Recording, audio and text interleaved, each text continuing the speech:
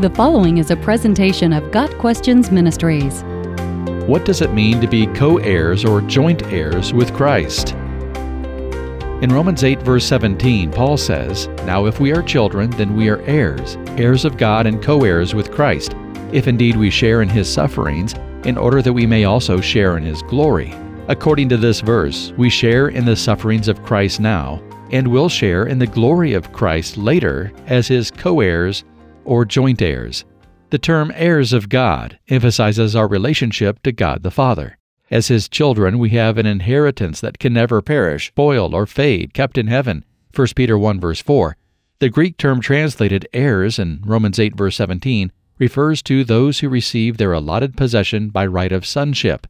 In other words, because God has made us his children, we have full rights to receive his inheritance. We are his beneficiaries. Jesus, the only begotten Son of God, is the natural heir of the Father. God said to him, "You are my Son, today I have become your Father." Hebrews 5 verse 5, cross-reference Psalm 2 verse 7. Christ's inheritance is the whole universe, all that is in existence. Hebrews 1 verse 2 says that the Son has been appointed heir of all things. Being a co-heir with Christ means that we, as God's adopted children, will share in the inheritance of Jesus. What belongs to Jesus will also belong to us. Christ gives us his glory, his riches, and all things. We are as welcome in God's family as Jesus is. We are accepted in the Beloved, Ephesians 1 verse 6. All that belongs to Jesus Christ will belong to us, the co-heirs, as well. You are no longer a slave, but God's child, and since you are his child, God has also made you an heir, Galatians 4 verse 7. Think of all that means. Everything that God owns belongs to us as well, because we belong to him. Our eternal inheritance as co-heirs with Christ is the result of the amazing grace of God.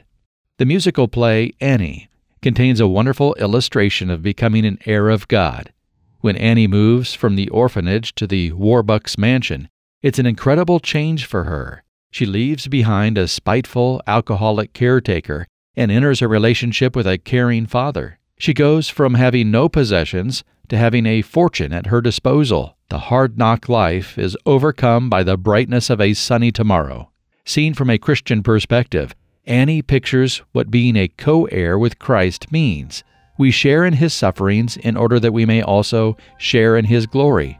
Romans 8 verse 17. Ephesians 2 verse 13 says, "In Christ Jesus, you who were once far away have been brought near by the blood of Christ." God took us, poor orphans in this world, and made us a part of his family through faith in Jesus Christ. He has showered us with blessings and promised us an eternal inheritance based on the worthiness of Christ himself. Got Questions Ministry seeks to glorify the Lord Jesus Christ by providing biblical answers to today's questions. Online at gotquestions.org.